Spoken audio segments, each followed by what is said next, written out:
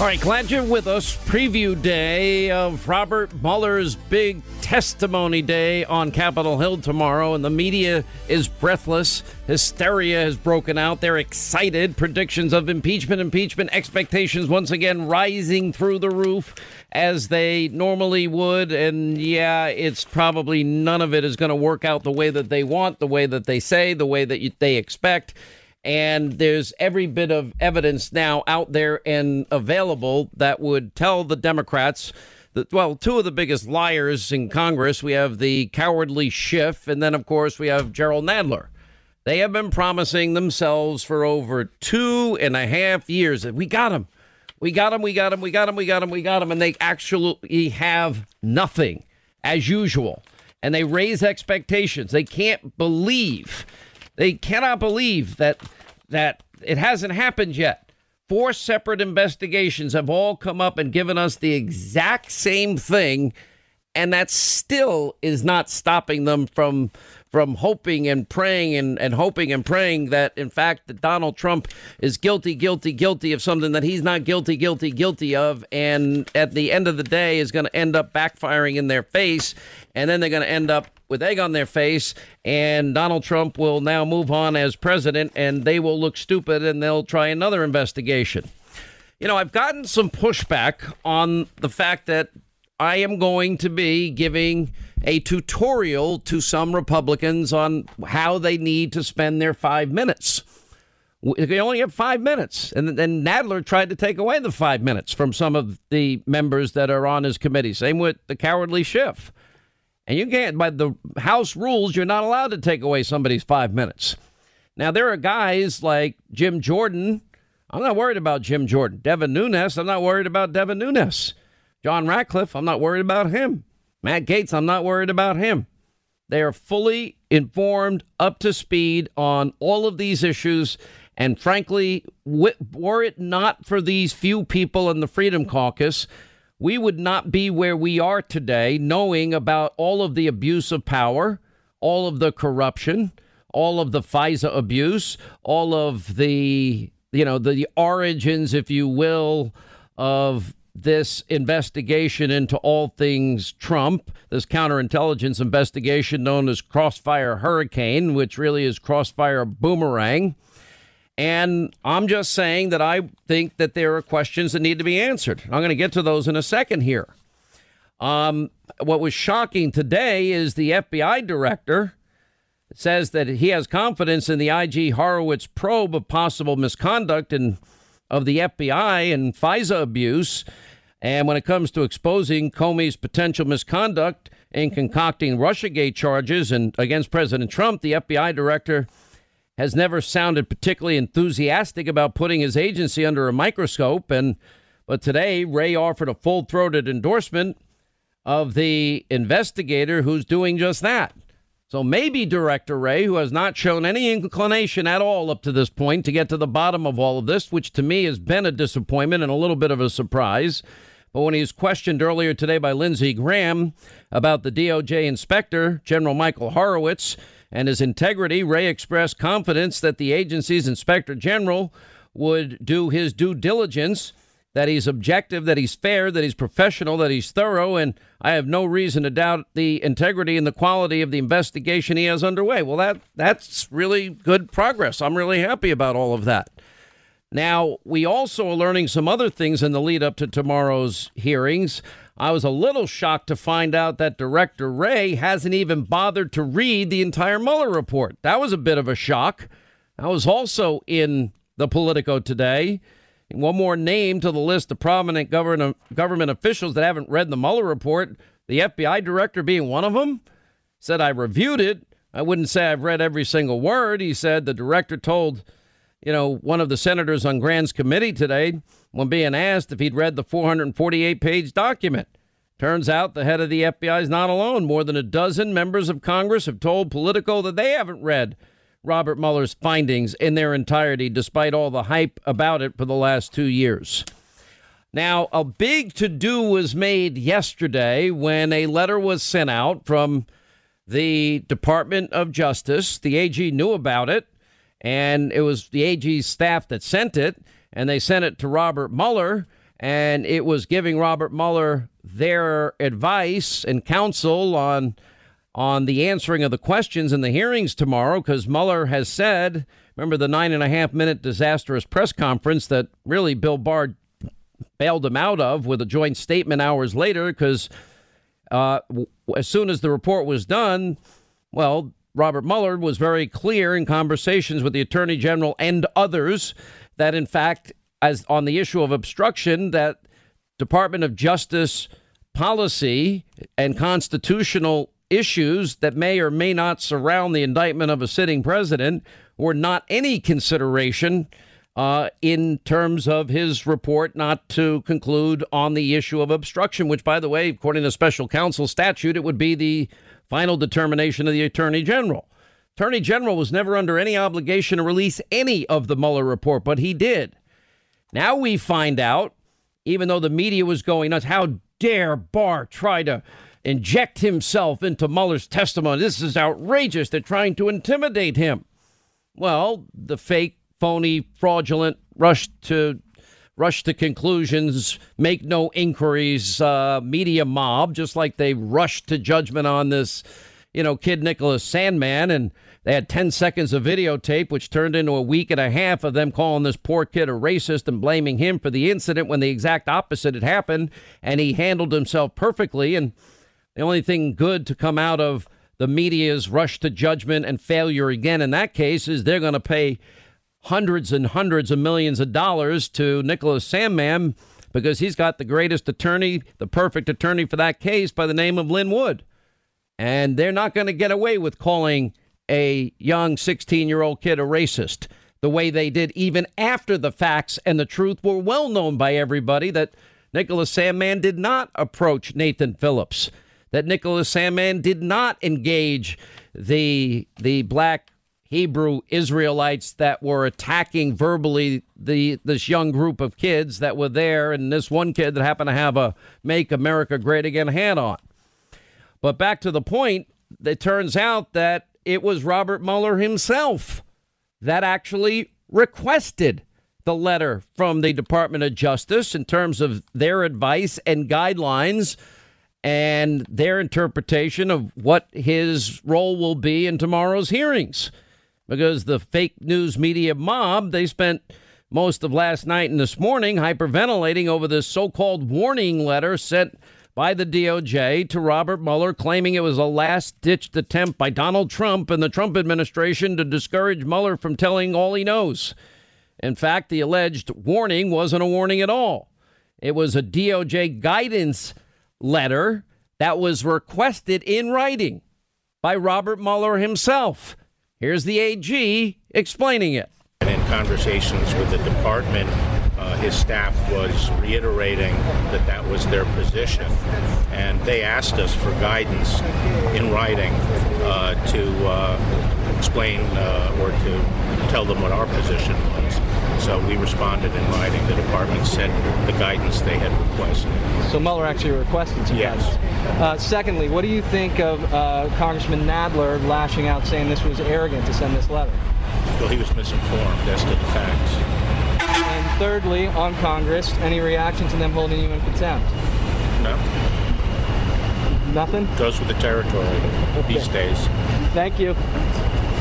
Now, Mueller works for Attorney General Barr. At the time, he was working for Rod Rosenstein. That is, for him to ask for guidance would be a normal course of business. It wasn't offered. It wasn't a warning letter. It was nothing of the sort. When are these people ever going to stop being so wrong? When are they ever going to think maybe they look hyper partisan and stupid? Every time they rush to judgment, Cambridge Police, Trayvon Martin, Ferguson, Missouri, UVA case, Duke lacrosse case, Richard Jewell, Baltimore, Maryland, Freddie Gray. Everybody gets it wrong every time. Nicholas Sandmann, they get it wrong all the time.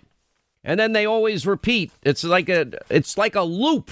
Whatever the talking point of the day is, they don't even think of their same talking point. You know, if it's Russia, Russia, Russia, collusion, collusion, collusion, then it's Stormy, Stormy, Stormy. And then it's, what's that? S-hole, S-hole, S-hole. Now it's racist, racist, racist. They can't stop themselves. And by the way, Republicans, they want to see Nellie Ohr's investigation files on the Trump family, which I think is a separate issue and apart. But I'm just throwing that out there. That's something that's going to be big in the days ahead. One of the funnier pieces of behind the scenes information that I've gathered is that Nadler is out there, according to CNS News. He's rehearsing testimony for tomorrow's Mueller hearings. They're having practice sessions. Well, guess who else is having practice sessions? Well, that would be Robert Mueller himself, apparently holed up in his William Hale prestigious law firm, I assume conference room, being peppered by fellow special counsel members on how to answer questions. And, you know, there's been some of you who have a little bit angry that I announced that I am going to, on television tonight, lay out a bit of a tutorial on what questions to ask and how to ask them. Now, you might think that's pretty arrogant. Hannity, what makes you think that you can teach a congressman or woman what to be asking? Well, this show and our ensemble cast, we have been in the forefront of doing what the rest of the media was too lazy and partisan to do, and that is we have been exposing the biggest corruption, abuse of power scandal in history. And to be very blunt, I don't think there are many people that know as many details as I happen to do. Now, I'm not worried about Devin Nunes. He doesn't need my help. John Ratcliffe doesn't need my help. Jim Jordan certainly doesn't need my help. He can teach me. They know more than I do because they have access to things I don't have access to. You know, there have been many times things would come out and questions that I had asked maybe many months ago, and I would ask some of these congressmen, and to their credit, if it was a question they didn't have the ability to answer because of whatever reason, most likely security reasons and classified information, and it's not redacted yet, et cetera, then they wouldn't tell me. And I would just ask, my follow-up go-to question was always, do you think I'm over the target? Well, what does that mean? I would always ask all these guys, am I over the target? Is there anything I'm saying here that I'm wrong about? Do you think that I'm on the wrong path with this? Now, why would I ask that question? Am I over the target? Am I asking good questions here? Because I have a responsibility to you, my audience, to get it right. I have a responsibility to get it right. You know, it's even when I just ask questions, they say, conspiracy. No, it's not. We've been right. They've been wrong. And if Mueller sticks to what he said he would do and the guidelines that he asked for, Democrats aren't getting anything out of him tomorrow. But the Republicans have an unprecedented opportunity. And I don't want to come on the air here tomorrow or go on the air tomorrow night and regret that I didn't tell them exactly how they need to handle it, because there are some dumb, weak, spineless Republicans that probably haven't even read the Mueller report. And frankly, they need to be asking questions that we, the people, need answers to. This is an opportunity, and probably the only opportunity we're going to have to get Mueller on the record and ask very pertinent questions. Now, Republicans have an advantage. Their questions won't be a part of the Mueller report. It's going to be about why he chose to ignore things that were clearly related to Russia that he didn't ask, didn't inquire about. He inquired about other things that were, frankly, meaningless in comparison. By the way, we're finding out last minute that Robert Mueller kind of needs to bring his blankie with him, and they're trying to get Aaron Zebley, who I believe is the surprise. It may be somebody else, I'm not sure, who is his deputy, because that means that Mueller will be able to say, what do you think, Aaron? What do you think, Aaron? And go to him repeatedly, and that means that Mueller may not have the confidence to pull this off himself. Let me tell you why this is important to me. For those of you that have been critical of me saying that, well, Hannity, you're going to give away the questions and you're going to tell congressmen how to do their job. Let me be very clear. There are people on these committees that, frankly, have been amazing in this investigation. Devin Nunes. John Ratcliffe, Jim Jordan, Matt Gaetz, Doug Collins, Mark Meadows, phenomenal people, Louis Gohmert. These guys know this inside and out, upside down. I am not a Republican. I'm not a registered Republican. I'm a conservative. I look at what has happened here. Everything from Hillary Clinton, we have incontrovertible evidence she committed multiple felonies, and they rigged her investigation and gave her special treatment. And on, all these Democrats feigning moral outrage over obstruction, there's never been a bigger slam dunk case than Hillary subpoenaed emails. So you're asking, well, Hannity, what makes you so arrogant? Why would you think you know? Because there are some people, sadly, that don't do their jobs. I would rather talk about anything else than the premier law enforcement agency and intelligence agency in the world having a few corrupt people, not rank and file, just a few. It's repugnant to me. I'll explain on the other side. All right, 25 till the top of the hour. I'm going to get back to exactly why this is so important to all of us. This is important to the country to get tomorrow right on Mueller. This new development, the surprise, it's like Robert Mueller's going to bring somebody else now. Okay, that's last minute news. Why? So that person can bail him out when he gets in trouble because they don't have confidence in his practice sessions. And we'll get back to that. I don't know how many of you have seen the video yet, but I will show it tonight on Hannity. We put it up on Hannity.com. This, to me, is one of the most heartbreaking things I've ever witnessed as a lifelong supporter of law enforcement. Most of my family comes from law enforcement. I've mentioned many times my mom was a prison guard. Many 16-hour shifts, 25 years. My dad worked in family court probation. I had many relatives, more than I can count, that were on the NYPD. I almost joined myself when I was nearly 20 years old, 19 or 20, somewhere in there. I was appointed to the academy. I decided last minute not to do it. I don't know why. We had two guys that made it to the FBI, and they were deity in my family. I don't like this topic of talking about a few, not rank and file, but a few that abuse power or advancing in a political agenda and doing things that really are so corrupt that it impacts our entire system of justice if we don't get it right. That's why tomorrow's questioning and the 5 minutes every Republican congressman gets is so important. And because we've followed it now for as long as we have, I'm not worried about most on that committee. And that's why when I look at this video from yesterday of New York City police officers, frankly, it shocks the conscience. Soaked repeatedly, buckets of water dumped on their head in these viral videos that have gone out. And the fact that this is allowed to happen, and we have pictures of everybody involved. I'm looking at the pictures. We have videos.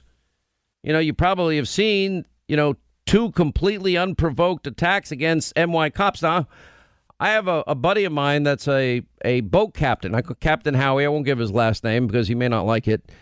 He was involved. He was a member of the NYPD. Once had acid thrown in his face, and he's blind in one eye.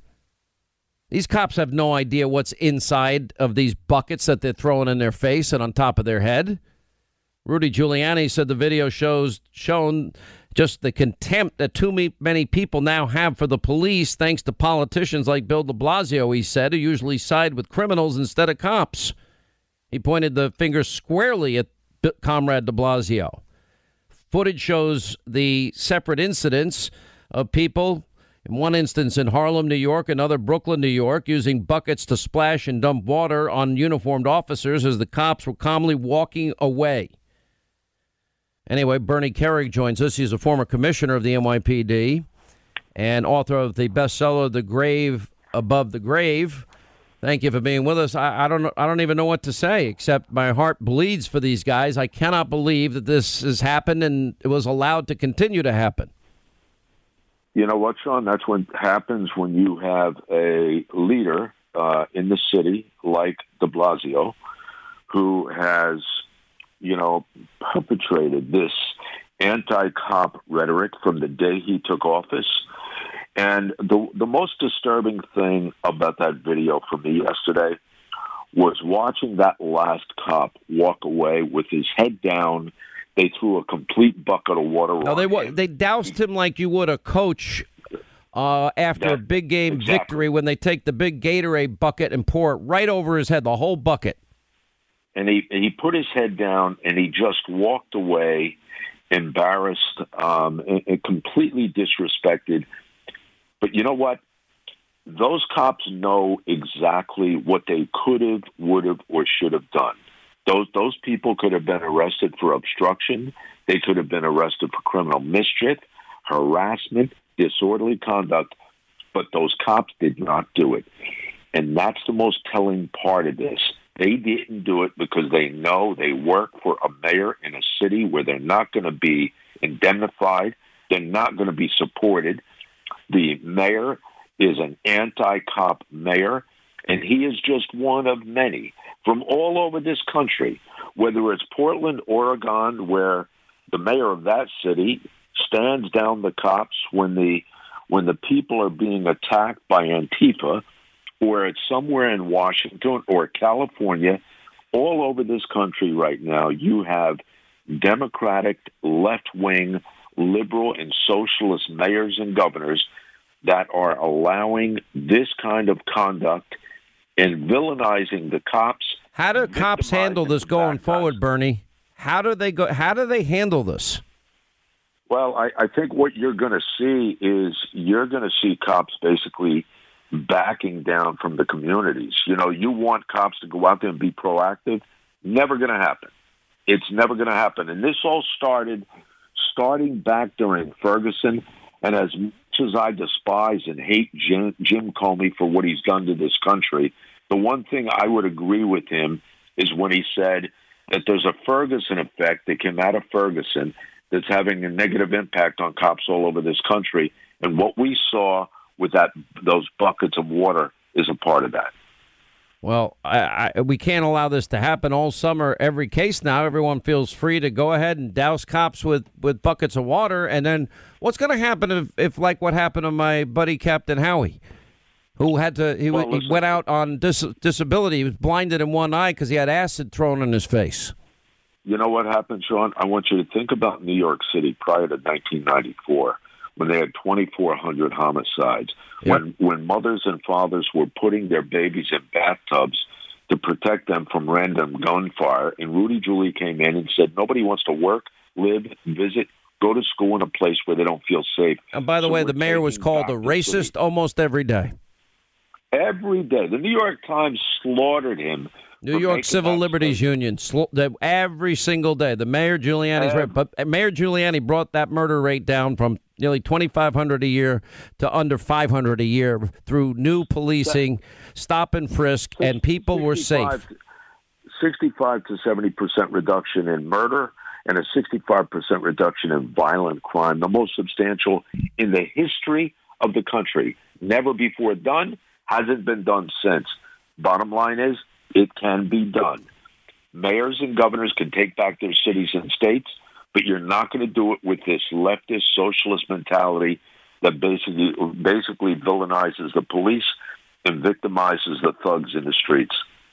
All right, Bernie Kerik, former NYPD commissioner, who spent, how many years were you the head of New York prisons and Rikers? How many years were you that? 6 years at Rikers, 2 years in the NYPD. So you know what my mom did for a living? Wasn't a great job, was it? That's a rough job. That is literally one of the most difficult jobs in public service. All right, thank you. Bernie Kerik, 800-941-SEAN, toll-free telephone number. You want to be a part of the program. Let me just address this issue for just a second here. Tomorrow, and it's interesting to me that all of us, a surprise guest, now they're going to have two people, one to bail out Robert Mueller, and I assume that his practice sessions probably are not going as well as planned. That's my assumption. He didn't do well in the 9.5 minutes that he read that statement that I didn't even think that he wrote. I have no idea why Robert Mueller would ever have picked or chosen Andrew Weissmann with his atrocious record. And then apparently we now know all personnel hirings went through Weissman for the special counsel's office, which explains the guy that was at Hillary's victory party, the guy involved in the Enron accounting scandal that was beaten 9-0 in the Supreme Court, that sent innocent people to jail for a year, Merrill executives. That was overturned by the Fifth Circuit. And even hiring Clinton's attorney, Jeannie Ray, in this particular case, to be part of Mueller's team. I don't know. I want to know. But the questions that the Democrats are going to ask now that Robert Mueller has said he's going to stick to the Mueller report, we'll see. They're hoping to get one nugget. Whether they remember, before Michael Cohen testified, there was 8 hours behind the scenes discussions with Adam Schiff's committee. I hope none of those shenanigans happened in the lead up to this, but who knows? We'll find out, hopefully over time, if it did. But I just want to tell you something. You've got to understand what's at stake here and why this is so important. These Republicans now, we have the Mueller report. It is, as I went over in great specificity and detail yesterday, they found no evidence at all of any conspiracy as it relates to Russia. None whatsoever. Zero. Zip. Nothing. It's right there. We read it all day yesterday, the Mueller report to you. And they're hoping, even though Robert Mueller in the Mueller report outlines how hard it would be, the defense answers to any obstruction when there's no underlying crime. And the fact that, okay, maybe the president did in a moment of anger ask Don McGahn, who I can't understand why, we didn't invoke executive privilege once. The president didn't invoke it once. I don't know why the White House counsel. The president has the right to legal advice without these people being questioned, but whatever. They told everybody to cooperate with Congress, with every investigation, with the special counsel, Don McGahn, 30 hours. So even if the president did in anger, he said, fire Mueller. Okay. Well, McGahn didn't fire Mueller, and Don McGahn still worked for the president. And then this is a witch hunt. This shouldn't go on. Mueller should be fired. Didn't fire Mueller. How do you have obstruction? By the way, under Article 2, the president had the authority to fire him. But let me get directly to this question of, Hannity, why are you going to give a tutorial? Who do you think you are? It's not about Sean Hannity and who Sean Hannity thinks he is. It's not about, unfortunately, there's a reason that I am not a registered Republican. And I am in New York. I am a registered conservative. And I have been disappointed by many Republicans in Washington. I am most disappointed, for example, on the repeal and replace issue of Obamacare, because starting in 2010, when the Tea Party movement really hit its peak, that was the battle cry. That was when Obama lost 69 seats, 63 House seats, and 6 Senate seats in his first reelect. By the way, Trump did a lot better, but the media wouldn't tell you that part.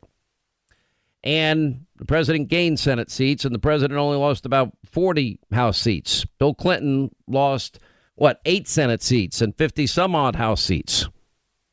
And the only reason I bring this to your attention is we now have to get to the bottom of, was there a rigged investigation to stop and prevent Hillary Clinton from being indicted on what is, I think, overwhelming and incontrovertible evidence that she violated the Espionage Act with top secret classified emails in that mom and pop shop bathroom closet?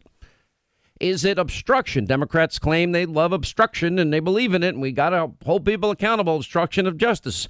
Mr. Mueller, if somebody's subpoenaed and given preservation letters and they're told to hand over emails and they decide to delete them and wipe their hard drive clean and have an aide bust up their devices and remove SIM cards, is that obstruction? These are the easy ones. At what point, Mr. Mueller, did you realize that there was no, as your report concludes, collusion, conspiracy with Russia to impact with the Trump campaign to impact the 2016 election? How have you ignored the fact that Ukraine says they were working with and are willing to provide evidence of working with the DNC and to help Hillary Clinton win? When did you learn about Hillary Clinton's bought and paid for phony Russian dossier? Around when did you learn? So I'm going to go through this. I'm going to do it in detail. I'm going to save it for Hannity tonight. It's not about me. We came so close.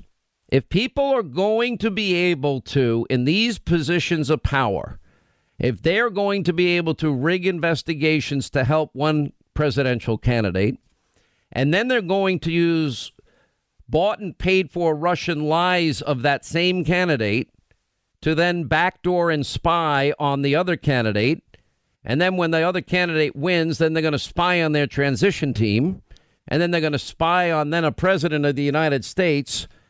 And if we don't get to the bottom of it, we're going to lose our country. It is that simple. This is not a time for congressmen to be ill-informed.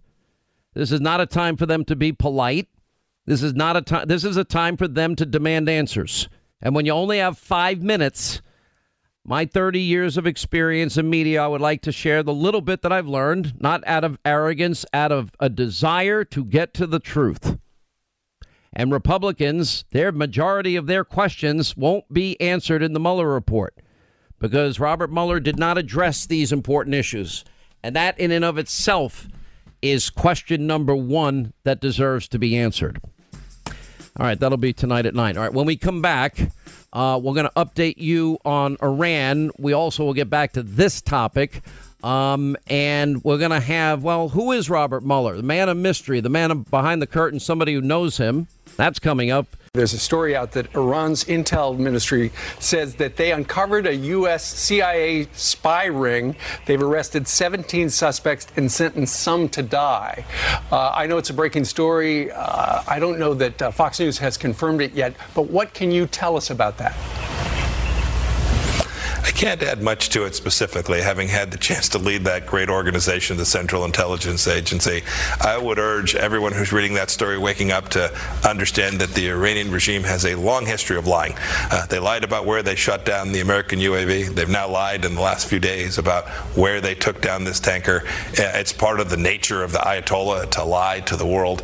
I would take with a significant grain of salt any Iranian assertion about actions that they've taken. So you don't believe that they have arrested these individuals? If these are Americans, we want to bring them home. We don't want them put to death, obviously.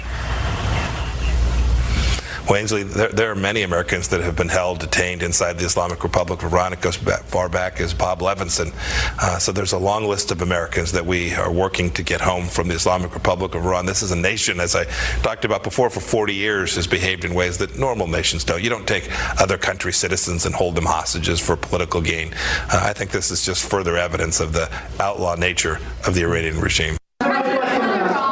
Are we closer to negotiations or to armed conflict? I think Iran doesn't know where they are. I've been watching and reading a lot of reports, and right now they're a very mixed up country. They don't know whether they're coming or going. They have tremendous problems economically. Their country's in turmoil. They're having demonstrations all over Iran. Their inflation rate's at 75%. They have a lot of problems. So whatever it is, it is. I'm just going to sit back and wait. Let's see what happens. But I will say they are doing very poorly as a country, and we'll see what happens.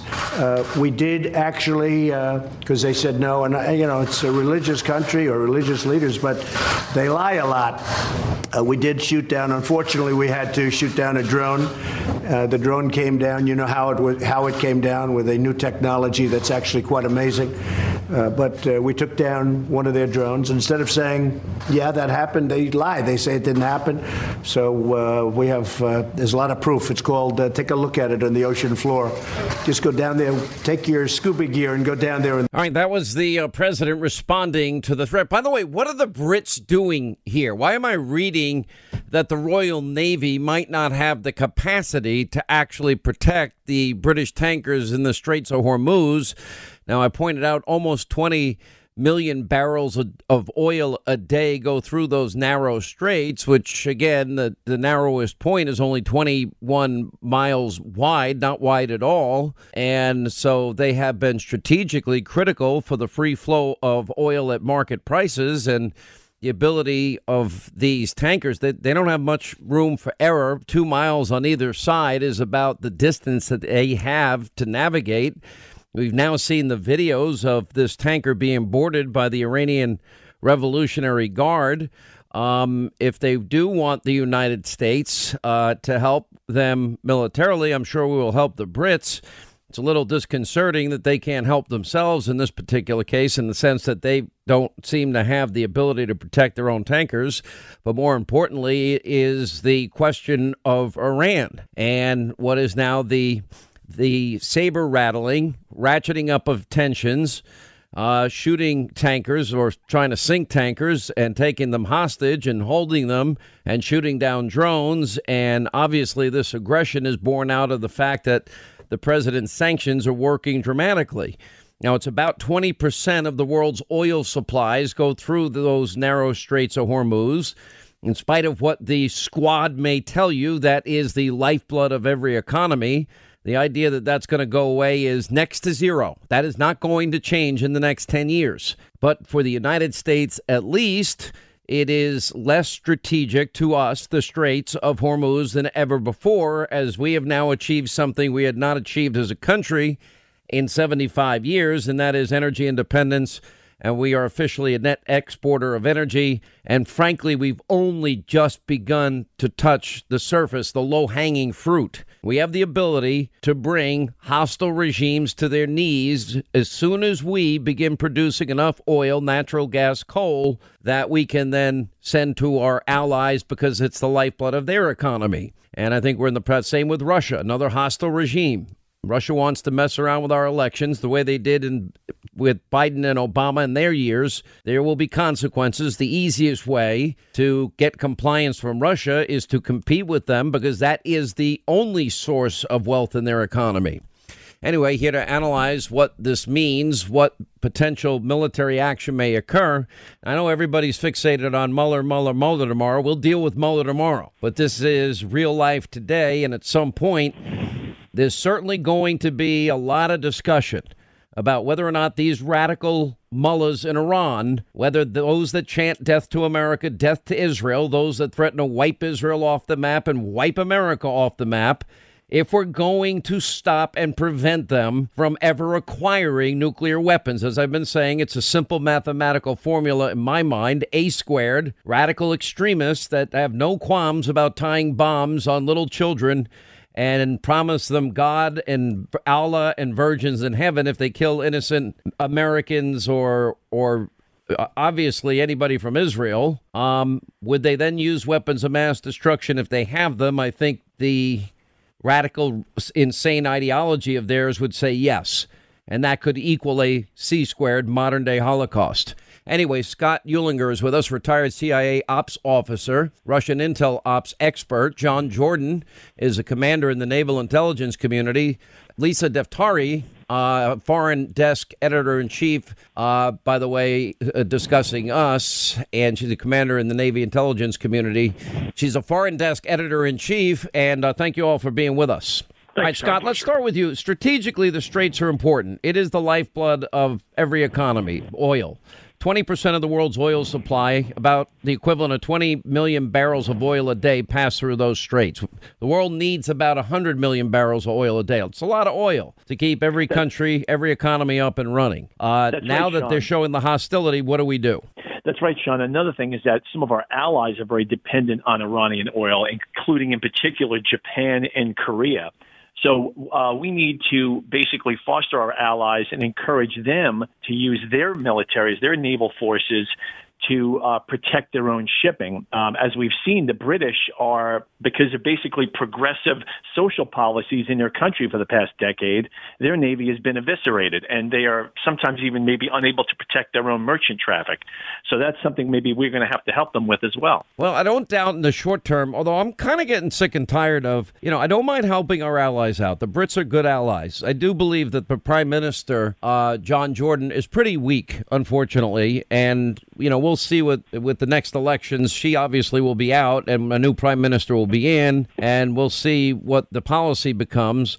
America's been now, since Donald Trump has been elected, in the middle of a massive military buildup, which I hope includes the next generation of weaponry, so we don't have to send kids door to door like we were doing in Baghdad. And we could literally fight future wars from the air by pushing buttons in Tampa Bay, Florida.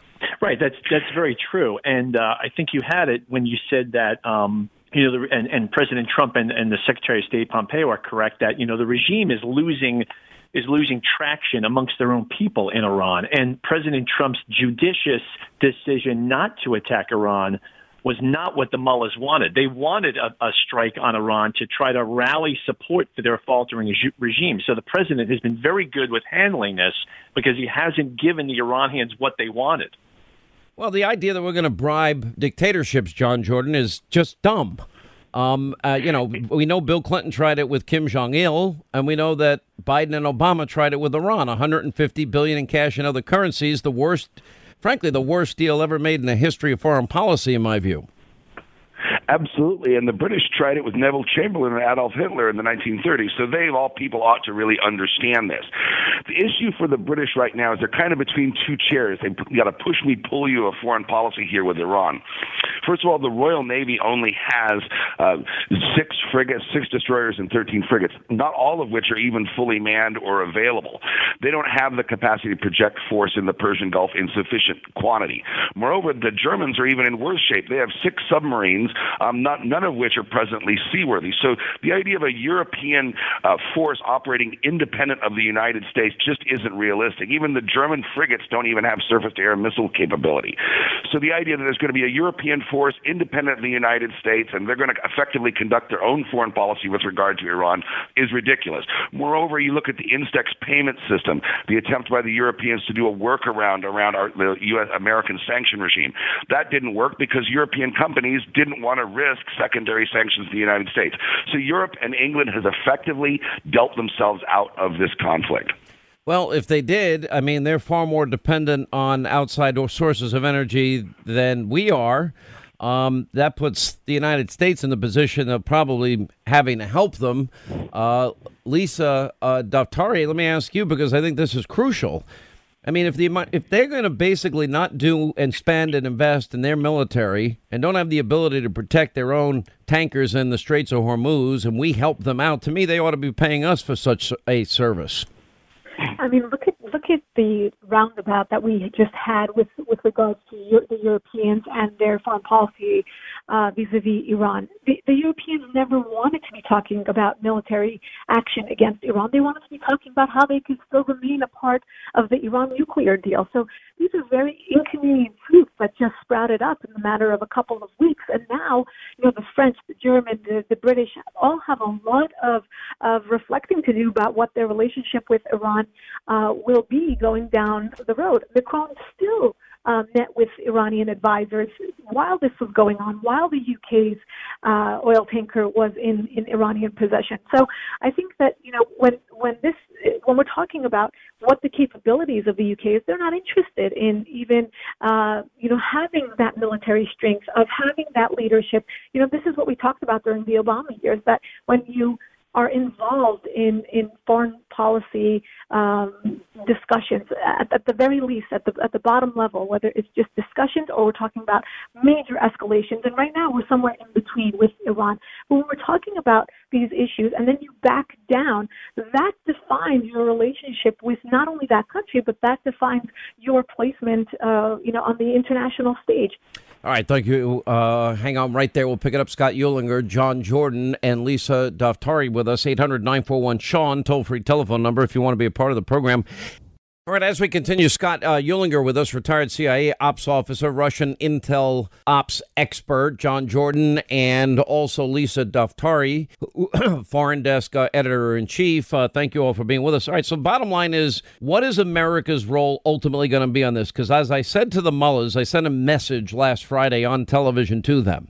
This president is very clear. He's not going to put boots on the ground. This president is he's not going to bribe you. This president, if he sees the need and the escalations continue to rise, this president will act decisively. And if I had to imagine, the main targets are going to be the nuclear facilities, whether they're buried deep down in the ground or not. Is that a likely possibility, Scott Eulinger? And I'll ask John and Lisa the same question. Scott. I think so, Sean. President Trump has shown really good restraint and has not fallen into the Iranian mullahs trap to date. But I think he's shown enough strength that the mullahs actually fear that is the case, that they will be slammed if they cross a certain red line that Trump very cleverly has not put out there. And I think another thing I wanted to bring up is how Trump's actions against Iran are actually empowering our intelligence agencies, because a strong policy against Iran emboldens freedom-loving Iranians to come forward and work for people like the CIA who are in the government, because they see their regime as potentially going down, and none of them want to be caught on the SS Titanic. So his decisive actions in the Persian Gulf. All right, we're running out of time. John Jordan, do you see any obstacles if the United States, Israel, Jordan, Egypt, the Saudis, the Emirates decide they want to take out the nuclear sites? Can they do it without using a tactical nuclear weapon? No, but just to amplify, what we have here is we are starting to see cracks in the Iranian regime. About 2 weeks ago, 150 mid-level officials were arrested by the Iranian regime. So I think when you have an unjust autocratic society, those societies by definition are expensive to run. There's a lot of people you have to pay off and a lot of people to keep happy, and that's true in China, it's true in Russia also. So I think you're starting to see these cracks and a lot of unhappiness, and I think that bodes well for the future and for President Trump's strategy. Last word, Lisa Daftari. Yeah, Sean, I think you used the optimal word is targeted. I think whatever aggression is taken out against the Iranian regime has to be targeted towards the regime and not the people, so that we keep the people, our biggest ally in all of this, on our side. Whether it's targeted strikes, whether it's sanctions, they should be in the sectors that matter more to the regime and not to the people, although the economic penalties trickle down anyway. I think that it's very important to maintain that distinction. I would not be surprised if at some point all of the above happens. Quick break, right back. Thank you all for being with us. When we come back, who is Robert Mueller? You'll meet a former member of his security detail to talk about, the man behind the curtain. That's all coming up straight ahead. And when it comes to charging somebody as being an agent of a foreign power, that's a different standard of evidence. Well, it is. And the charge for someone in that position could be very different, right? It could be charging someone with espionage, or it could be charging someone with mishandling classified evidence, or there's all sorts of different ways that somebody who you think might be acting on behalf of a foreign power might have violated the law. All right, those are the words. Now, if you pay very close attention of Fred Humphreys, retired FBI agent, former member of the security detail assigned to Robert Mueller, we know certain things about Robert Mueller. We know that he was the head of the FBI and some of the prosecution, some of the case involved Whitey Bulger. There's been some controversy, varying opinions on roles that he played in that particular case. We know him as the FBI director.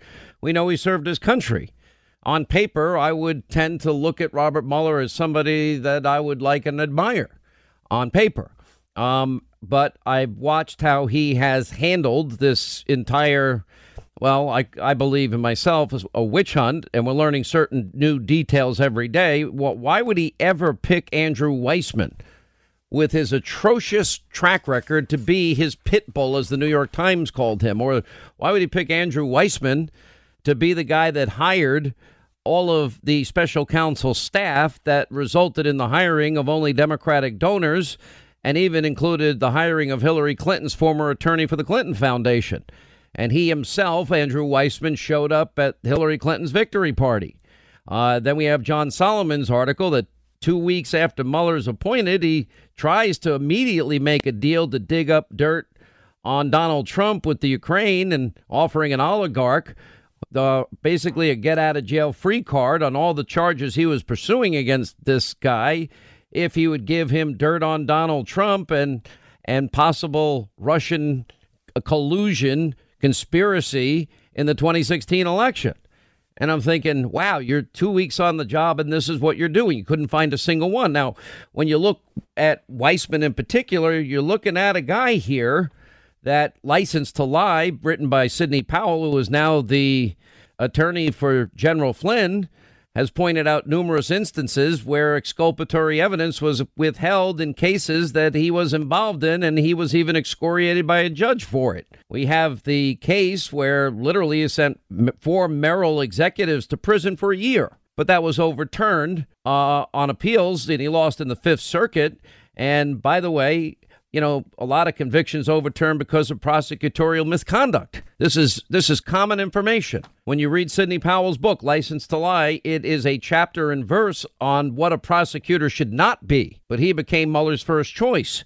Another case, remember, overturned 9-0. That's an accomplishment to get 9 Supreme Court justices to agree on anything.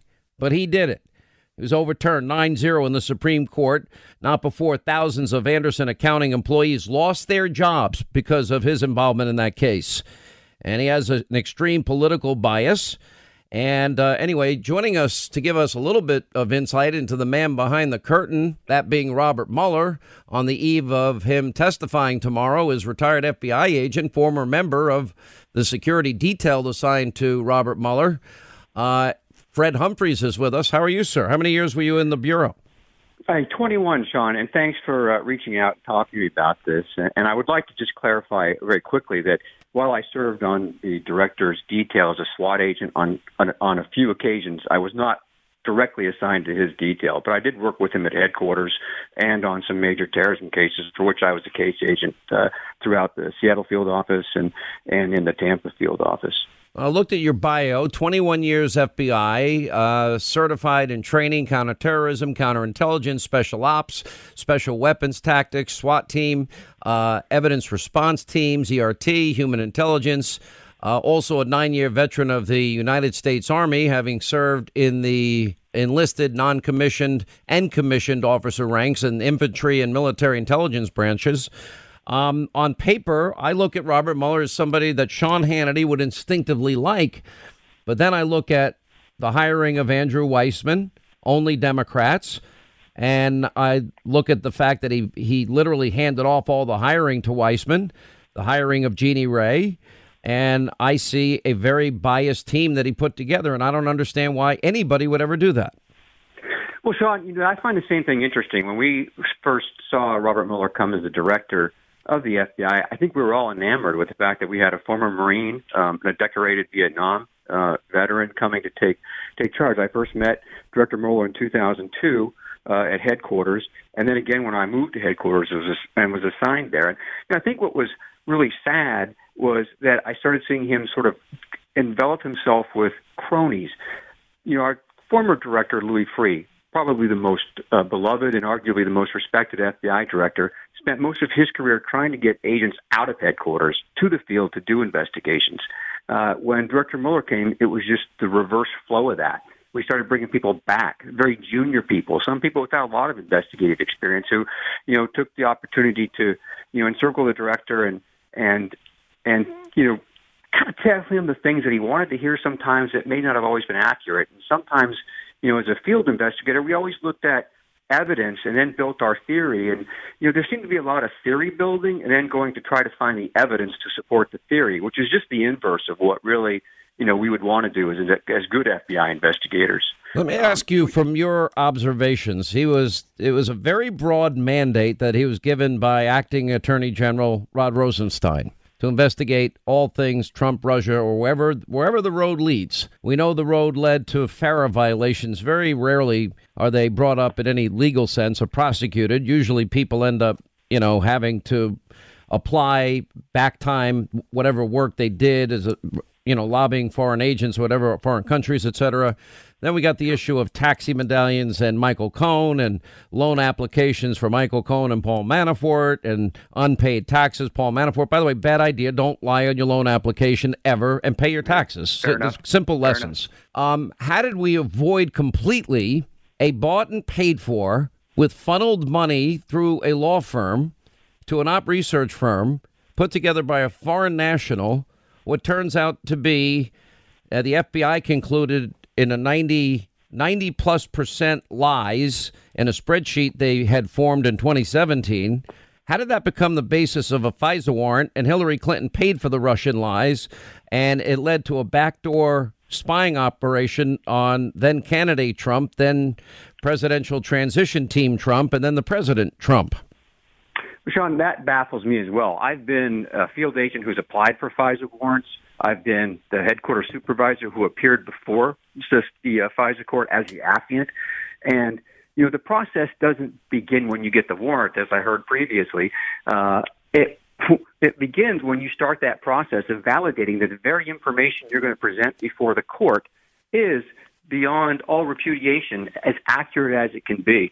And in this case, I can't understand how that document made it to a FISA court. I have spent months and months on, real sincerely problematic people trying to get FISA warrants, and yet this one seemed to have gone through the skid so quickly and through all the different gates that are intact to prevent that very thing from happening. Well, we now know a couple of things we didn't know at the time. We now know, Fred Humphreys, that there was direct warnings given to everybody at the DOJ and the FBI in the upper echelon. And by the way, I make a very clear distinction when I'm talking about those that I believe abused power and those that I believe were corrupt in all of this, those that I believed exonerated Hillary and she was guilty of violating the Espionage Act and guilty of obstructing justice, and those that used the bulk of an unverifiable document. I view that as premeditated fraud committed on a FISA court to deny the civil rights of an individual, but more in a more sinister way to also spy on the Trump campaign.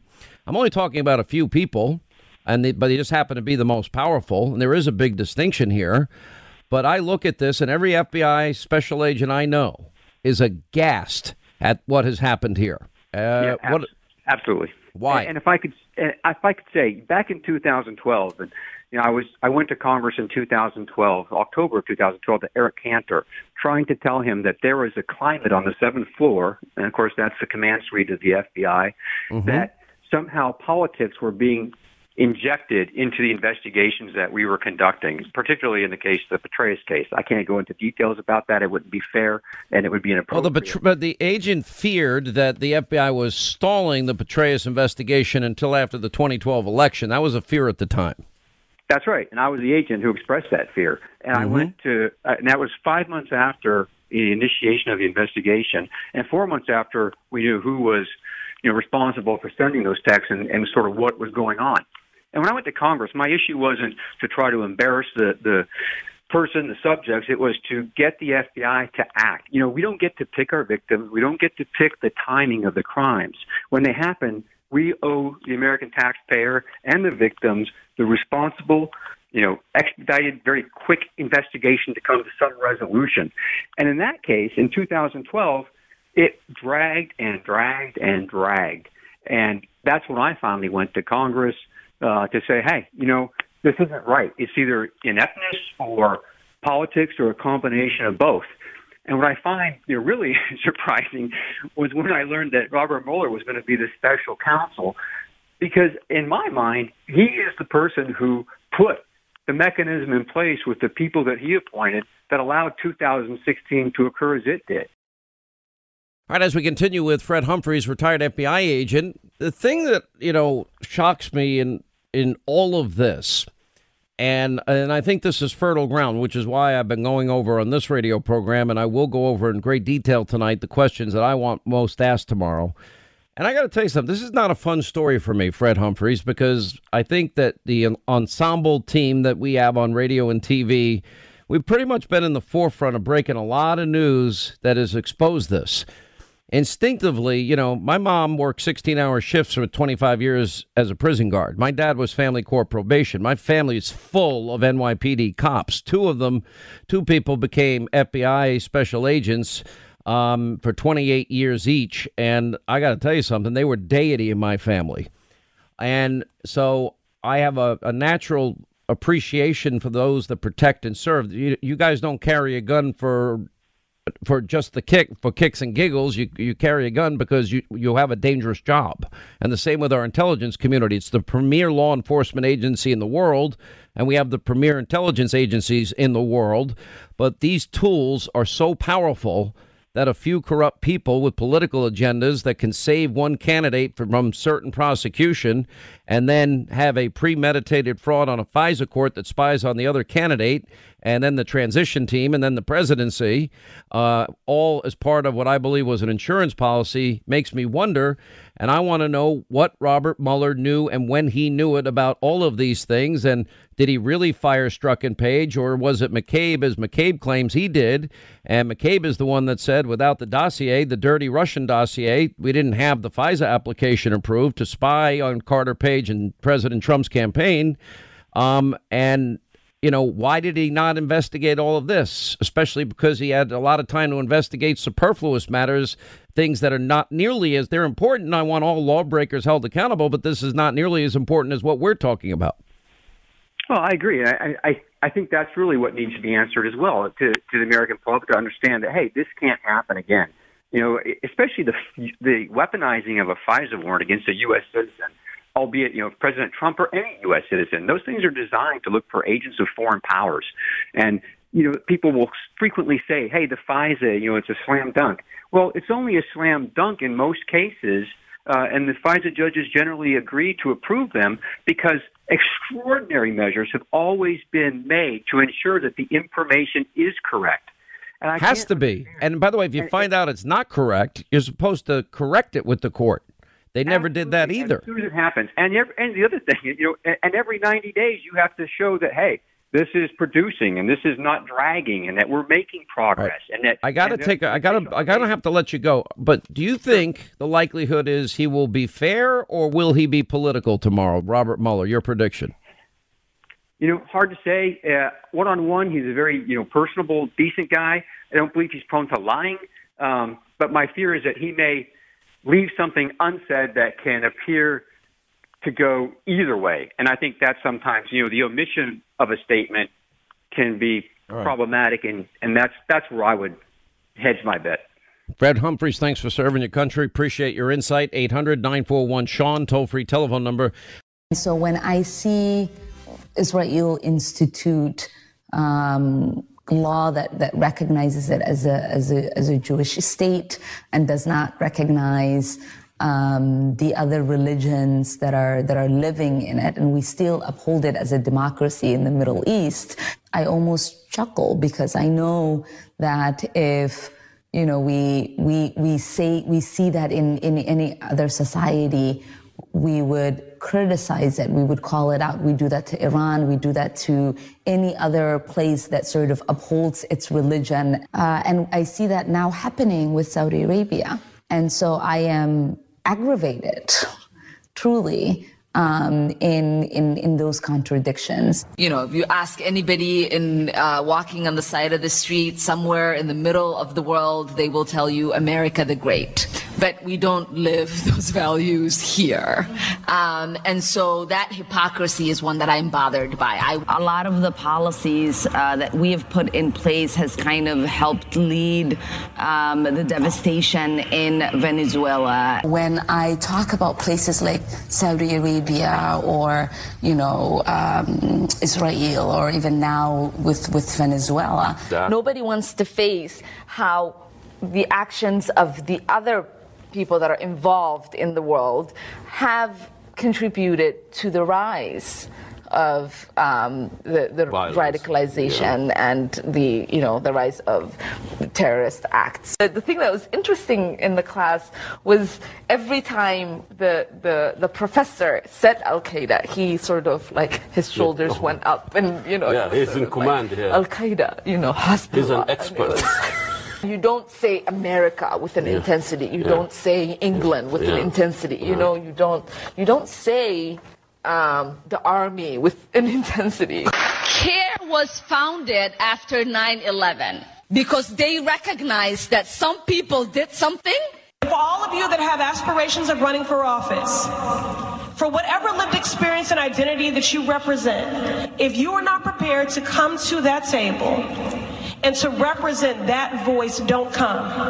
Because we don't need any more brown faces that don't want to be a brown voice. We don't need black faces that don't want to be a black voice. We don't need Muslims that don't want to be a Muslim voice. We don't need queers that don't want to be a queer voice. I will always refer to him as the occupant, as he is only occupying space. He does not embody the grace, the empathy, the compassion, the integrity that office requires and that the American people deserve. Our squad is big, and given the size of this squad and this great nation, we will not be silenced. Yeah, I'm not going nowhere.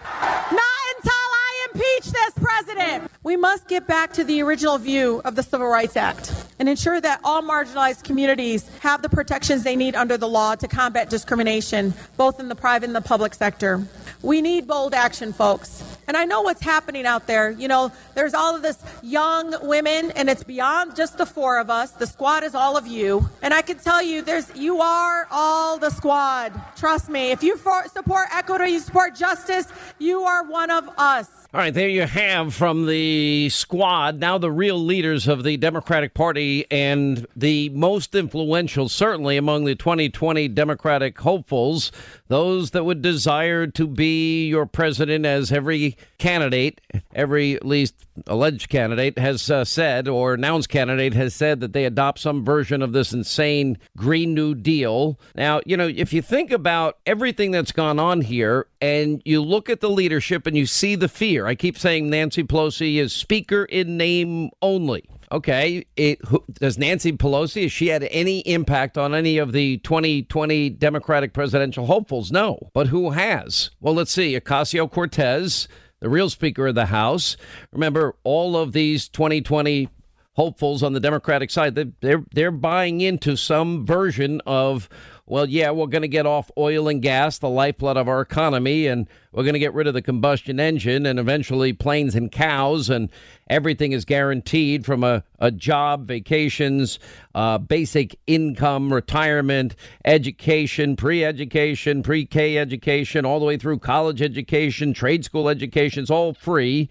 Taxpayer-funded healthy food, housing, health care, and on and on and on. And by the way, how we're going to pay for it is all these people care about. We're literally going to be over in 12 years.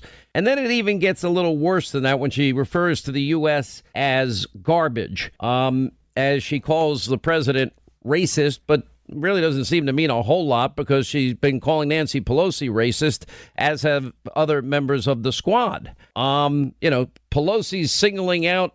It's gotten to a point it's disrespectful, the explicit singling out of newly elected women of color. So there you have it. It's the new Green Deal that would destroy this country. It'll destroy the economy. Absolutely, positively. You don't have to have a Harvard MBA to figure it out. And Trump, his supporters, Nancy Pelosi, everybody's a racist. We're a garbage country. We really are a garbage country. And then we have Congresswoman Tlaib's, all of her nefarious comments, writing for Louis Farrakhan's magazine, calling the president racist, also obsessed about the Green New Deal. But she's most known from day one calling the president a MFer and wanting to impeach the MFer. We showed tape last night before she ever became a candidate in 2016 during a speech that Trump was giving at the Detroit Economic Club. She's had to be hauled out by security because of an insane outburst. And then, of course, we have Congresswoman Omar. And yeah, she's the one that says about Israel, it's all about the Benjamins. And she's the one that wants to boycott Israel. She's the one that has made comments about Israel having hypnotized the world. And she prays Allah will enlighten the world and wake the world up to who Israel really is. And then compares Israel to to Iran and compares Israel to Nazi Germany and the boycott of Nazi Germany, as Ocasio-Cortez has used a concentration camp analogy when she talks about people that are being detained at the border, except those people are fed. They give them food, water, medicine, supplies, cots, blankets, baby formula, pillows, and every other comfort, which, by the way, the squad voted against funding. In our news roundup information overload, Kayleigh McEnany, National Press Secretary, Trump 2020 campaign, Jeff Lord, author of the bestseller Swamp Wars, Donald Trump and the New American Populism. How did the squad accumulate all this power, and what impact will they have on the 2020 race? So on the issue, Democrats and the surprise guest that we already know about. But who would you pick, Jeff Lord?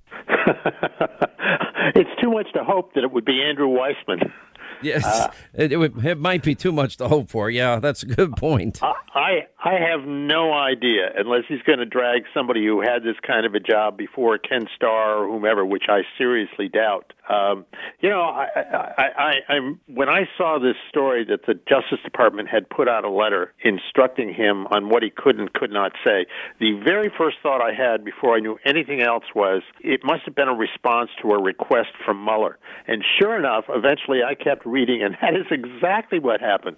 He wrote a letter to the Justice Department. Yes, he did. About this. And you're announcing, because the news channels went crazy last night. They went and said, oh, my gosh, Robert Mueller just received an email from the Department of Justice saying what he can and cannot talk about, that he must stay within the constraints of what the Mueller report is and not go beyond it, and which, by the way, is what the stated statute says. But putting that aside, and they're trying to stop him from saying what he wants to say. But Mueller requested that the DOJ give him that guidance, as we found out today. That's exactly right. And this is the old order, as I talk about in my book, Swamp Wars. This is the old order at work. They play this game here, and he is whatever else he is a crafty Washington insider. He knows exactly how this system works. So he writes this letter so that when he's sitting there tomorrow, if he's asked something he doesn't like, he can refer to the instructions from the Department of Justice and clam up. That's exactly what he did it for. Now, I would imagine Kayleigh McEnany. Well, first, let me go to the news report, because I think this was kind of a little bit shocking. This was on Fox, where Bill Barr, Mueller says Mueller was asking for guidance on what he was allowed to say in testimony. And he asked for the guidance. He asked for the letter. That's not the way. And Nadler, again, lies to the American people, because the Democrats, I think, are nervous. Mueller's actually going to stick to the report that he wrote, and if he does, it's over. And in conversations with the department, his staff was reiterating that was their position, and they asked us for guidance in writing to explain or to tell them what our position was. So we responded in writing. The department sent the guidance they had requested. So Mueller actually requested some guidance. Secondly, what do you think of Congressman Nadler lashing out, saying this was arrogant to send this letter? Well, he was misinformed as to the facts. And thirdly, on Congress, any reaction to them holding you in contempt? No. Nothing? Goes with the territory these days. Thank you. Goes with the territory. Of course, when it comes to Schiff and when it comes to Nadler, two of the biggest liars and conspiracy theorists in Congress, both have been promising now for a couple of years that they've got the goods on Trump, and only to disappoint and build false expectations, which I expect tomorrow will be Kayleigh McEnany. That's exactly right. And it is amazing that all today, CNN was running with the chyron that the Justice Department demands that Mueller stay within the four corners of the report. We all now know that not to be the case, as Jeff just said, as you just heard from the Attorney General, as you said, Sean, it was in fact a response to a request from Robert Mueller, not a demand of the Justice Department, but that doesn't stop the fake news headlines, of course. Also negated in all of this is the fact that Robert Mueller himself said, I will stick within the four corners of the report. Doesn't stop the fake news. But what I want to hear from Robert Mueller tomorrow is, why in the world did you not look into the Russia disinformation that was packaged into a dossier by a British spy and used to spy on the Trump campaign? And it is absolutely within your jurisdiction. It is a matter arising from the Russia collusion investigation, and you derelicted in your duty, and he needs to answer that, as I'm sure Jim Jordan and others will ask him. All right, quick break, right back. We'll continue with Kayleigh McEnany. Jeff Lord, also your calls coming up in the final half hour. All right, as we continue with Jeff Lord and Kayleigh McEnany in the lead up to the Mueller report, I'm going to put my questions and give a little tutorial in my opening monologue to Republicans on how to ask questions. Well, because, listen, there are some that'll be absolutely amazing, but if the question's longer than 10, 11, 12 seconds, you've gone too long. And it needs to be, when did you know that there was no collusion? And then if he starts spinning, he say, Mr. Mueller, I don't have a lot of time. When did you know? Around when did you know? Follow up. Then it needs to go from there. Then it's, Mr. Mueller, when did you hear about Hillary Clinton's bought and paid for Russian dossier? When did you learn, Mr. Mueller, that dossier became the basis of the FISA application in October 2016 that allowed a backdoor spying into the Trump campaign? You know, and then if he won't answer, Jeff, sir, when did you learn about it? Around when? We need an answer. Why, sir, did you investigate taxi medallions, FARA violations, loan applications, old taxes from years gone by, but you didn't look into what the New York Times said was Russian disinformation that Hillary Clinton paid for? How did you avoid that? That is right. As Kayleigh was just mentioning, and I went back, my by now dog-eared copy of the Mueller report, I took a look at the at the order from the Deputy Attorney General that set up Mueller's office, and here we are in Section B, Part 2, and it says that he is charged to investigate any matters that arose or may arise directly from the investigation. They can put that very succinctly, Hannity style, to him and find out why no inquiry into the role of Hillary Clinton with this dossier and all of that. I mean, this is just completely. But that's the one thing, Jeff. The Republican questions are the questions that he can't say it's in the Mueller report. He can't say that. He can't say, I stand by what I wrote in the report. And the other thing he can't do is he can't go back to a position that he initially had, which was it was not a factor, meaning Department of Justice policy or constitutional considerations of whether he can or cannot indict a sitting president. That was not a factor in him deciding not one way or the other on the obstruction issue, but passing it to the Attorney General, Deputy Attorney General, and Office of Legal Counsel, and they all said there's no obstruction. So he can't go back and say, well, I thought he might have obstructed. I think he might have obstructed. That doesn't, it's meaningless if he says that. Yes, it is. Yes, it is. I mean, this is why he was seeking a way out with his letter to the Justice Department. I mean, I honest to goodness, Sean, as I say, when I first heard this last night, I was certain on the spot that he had asked for this to give himself a way out. And that is exactly what's going on here. I mean, this is going to be amazing to watch yesterday. He is going to stick as close to that thing as like it's the word of God. All right, Kayleigh McEnany and Jeff Lord, thank you both for being with us. We've got to take a quick break. We'll come back. We'll continue more of the Sean Hannity Show on the other side. At the bottom of this half hour, we'll get to your calls, 800-941-SEAN, if you want to be with us. All right, 25 till the top of the hour. We're going to get to your calls here in a second. 800-941-SEAN if you want to be a part of the program.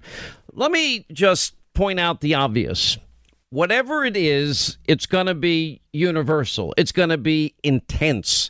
We'll ignore the squad calling Trump garbage. We'll ignore the insanity of the Green New Deal. We'll ignore the impact that this Green New Deal is having on every 2020 Democratic presidential hopeful.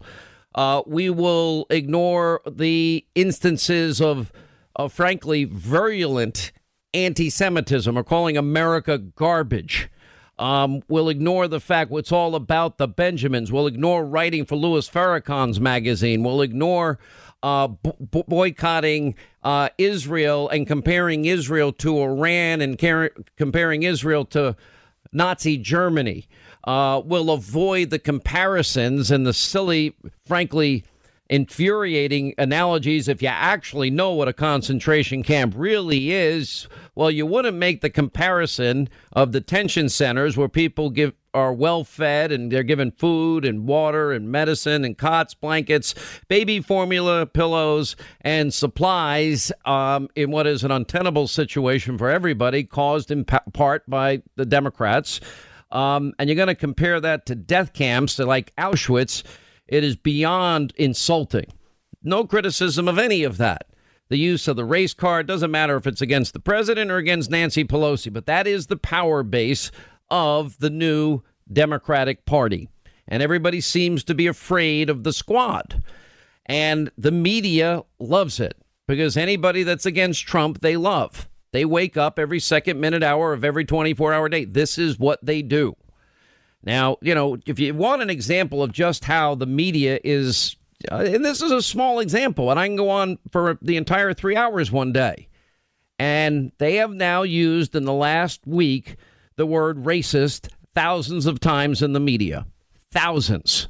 And this is just their pattern, because first it's Russia, Russia, Russia, Russia, Russia, collusion, collusion, collusion, collusion, collusion. Then it becomes Stormy, Stormy, Stormy, Stormy, Stormy, S-hole, S-hole, S-hole, S-hole, S-hole. You know, and then it becomes the next racist, racist, racist, racist, racist. This is who they are. Now we've got this, and we've laid out the history. Every 2-4 years, this is what Democrats do. In presidential and off-year elections, they elect Republicans. Black churches are going to burn. What they said about Bush, it was like my father was killed all over again, and talking about the dragging death of a man by the name of James Byrd. And President Bush, no, he did not support hate crimes legislation. He supported the death penalty for for any evil people that could drag a human being, any soulless, evil human being that would do that. And even the people that they like John McCain. They liked John McCain until he ran for president. Then they beat the living crap out of him. Every Republican that runs for president, every conservative that runs for office will always be labeled a racist, a sexist, a misogynist, Islamophobic, xenophobic, homophobic. They'll be labeled as destroyers of the environment, that they and their children will be breathing dirty air and drinking dirty water. They want grandma and grandpa to first eat cat food and dog food before we throw them over the cliff or have a Paul Ryan lookalike throw them over the cliff. This is who they are. But they do it with the aid and support of a very corrupt news media. This is just a small example of what I'm saying. They say the same things. They repeat them over and over and over and over and over again. President Trump today denying that his racist tweets were racist. Not since Woodrow Wilson showed Birth of a Nation in the White House has an American president been so flagrant in his racial messaging as this one. This feels like the president really owning the idea that he's saying things that are attractive to white nationalists and racists. He has joined Andrew Johnson as the most racist president in American history. Wake up today, the question is, what do you call someone who says clearly racist things? This morning, the answer is Mr. President. So we're at a point where Trump is more racist than neo-Nazi. But first, we want to start with This Week in Russiagate. We're about to find out if the new president of our country is going to do what Russia wants. It is as if there are no shoes on the Trump human centipede that are not about Russia. Russia, Russia, Russia. Donald Trump is afraid. A political hurricane is out there at sea for him. We'll call it Hurricane Vladimir, if you will, the whole Russian thing. There's any day to be watching Ari. It is today. Russia, Russia, Russia. I think this meeting and the revelations about it are a game changer in the investigation because they present the first evidence of actual collusion. This is direct collusion. Collusion's been established. This is the biggest diversion of the Trump crowd. There was collusion. So this picture that the president is so desperate to avoid, this picture of collusion, begins to fill in. It does look like collusion. It does look like he's listening to Putin more than he is American intelligence. Given the events of today, the likelihood of impeachment, I'm not saying it's high necessarily, but it certainly went up. Impeachment. Impeached. Impeachment. The president is clearly guilty of high crimes and misdemeanors. He should resign his office or be impeached. Impeachment. Impeachment. Impeachment. Impeachment here. Impeachment. Impeachment. Should the president be impeached? Impeachment. I have not seen anything like this since October 20th, 1973, when President Nixon fired Archibald Cox, the Watergate special prosecutor. Shades of Watergate, clearly. The president taking the heat for firing the man investigating him. Some are comparing this to Watergate. Well, it's understandable that people are comparing it to Watergate. The Capitol is filling with echoes of Watergate. These are the kind of mistakes that were made during Watergate. This could be the last nail in the coffin. Yeah. Stormy Daniels is causing stormy weather. Porn star Stormy Daniels claims President Trump broke the law, had her bullied. Does Stormy Daniels have the president's number? It sure seems that way. President Trump might have met his match with Stormy Daniels. How is Stormy weathering this? Stormy speaks. It's not clear what he meant by whole countries. Are you shocked or surprised by this? I'm not surprised. In one way, I'm proud. I am a proud holder. No, we are not all created equal. At least not if you are born in, as the president put it, a whole country. The word house instead of whole, as in house countries, not whole countries. I guess he's a holer. Is there a difference if the president said whole house? That is who they are. That's it in a nutshell. And anyway, all right, Kevin is in Montana. Let's get to the phones. Kevin, hi, how are you? Welcome to the Sean Hannity Show. Hey, Sean, thanks for taking my call. Greetings from God's country. Greetings from God's country. Well accepted, my friend. Thank you. What's going on?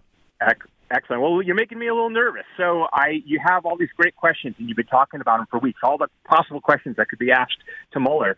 But aren't you giving him all the questions ahead of time so he can study and get the best answer to stymie Republicans?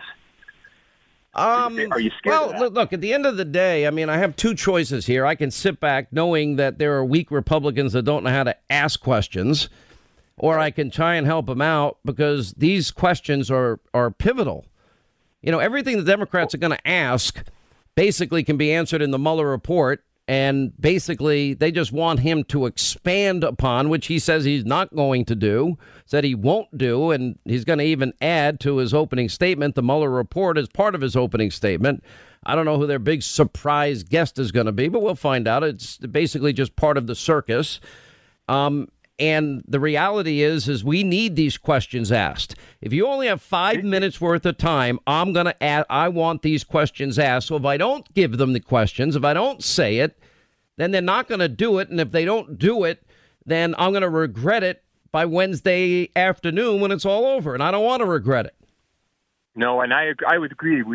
I agree with you on that. I was just afraid that he might be able to get the perfect answer crafted for everyone you ask. Because you ask great. Well, they know it's coming. Listen. You got to understand what's been happening behind the scenes.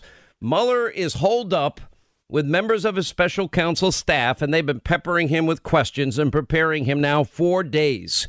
And I'm sure they've been very well aware of everything we've done on radio and TV for the last 2.5 years.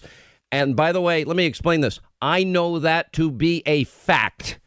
They are very aware of everything that Sean Hannity has reported on and his ensemble team. Linda, can you confirm what I just said is true? Yep. How aware on a scale of 1 to 10 are they what we do every day? 11. Exactly. So I'm telling you, they're following it anyway. It's kind of predictable in some ways, but in others, it doesn't matter. And how they ask the question. For example, Mr. Mueller, when did you know that there was that you could see that there was no collusion? Mr. Mueller, when did you first hear about Hillary's bought and paid for dirty Russian dossier that became the basis for a FISA application? And then if he starts giving along it, Mr. Mueller, I only have 5 minutes. When did you learn? Around when did you think you learned? When did you learn James Comey signed it?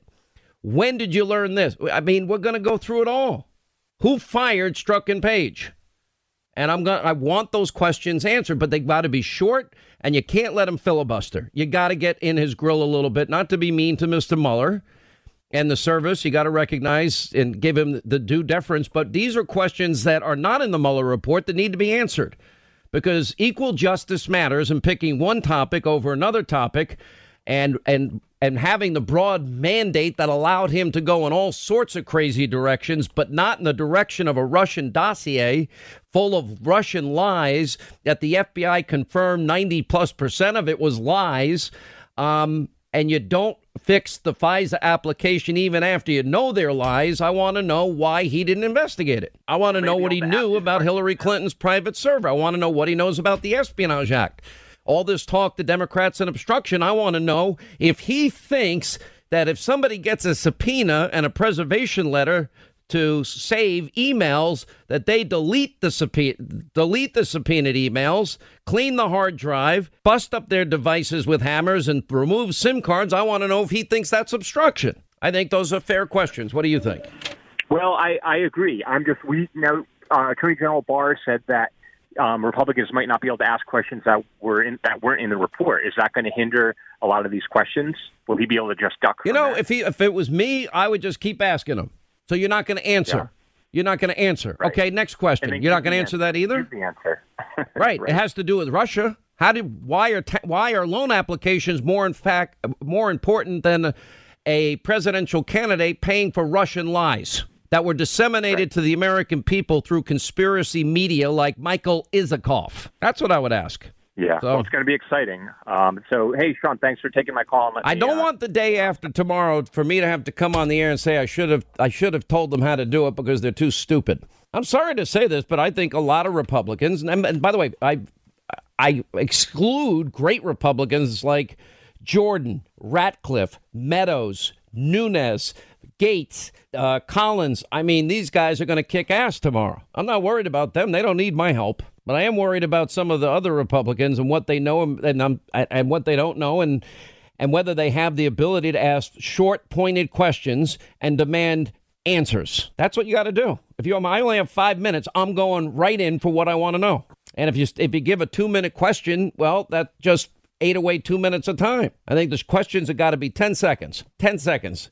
Demand an answer. Yes or no. Did you know that the Clinton campaign paid for a lying Russian dossier? Yes or no? What do you mean you don't know? Well, you were charged to find Russian interference, and you're saying that didn't matter? You're saying that's not relevant? Why? I think those are fair questions. I'm not trying. This is not personal. This is business. We need equal justice under the law. A lot of abuse of power took place here. A lot of corruption took place here. People had their civil liberties stomped on. There's more than incontrovertible evidence that Hillary Clinton had a rigged investigation that allowed her to remain in the race to run for president of the United States because she was the favored candidate. And even the guy that interviewed her allowed special treatment. Well, you can have people come with you during an interrogation. That's not the way they treated General Flynn. What happened to equal justice under the law, equal application of our laws? Did James Comey, when he signed a FISA warrant and it's an unverifiable document, he was told it was an unverifiable document, he signed it anyway, and then 3 months later lied to the president-elect that it was verified? And that we've got major problems here. This is what I want to know. I want those questions asked and answered. Anyway, 800-941-SEAN, a toll-free telephone number. Listen, all right, that's going to wrap things up for today. All right, tonight, Hannity, look, there are many Republicans that don't need help, but you only have 5 minutes for Mueller. We have so many questions that really do need to be answered. Sort of like a tutorial, how to make the most out of the 5 minutes you have with Mueller, and what are the questions that you should ask, and they should only be 10 seconds. This is born out of necessity. Some of them aren't that sharp, let's be honest. Some of them are amazing. All right, we'll see you tonight at 9. Thanks for being with us. Then back here tomorrow for the hearings.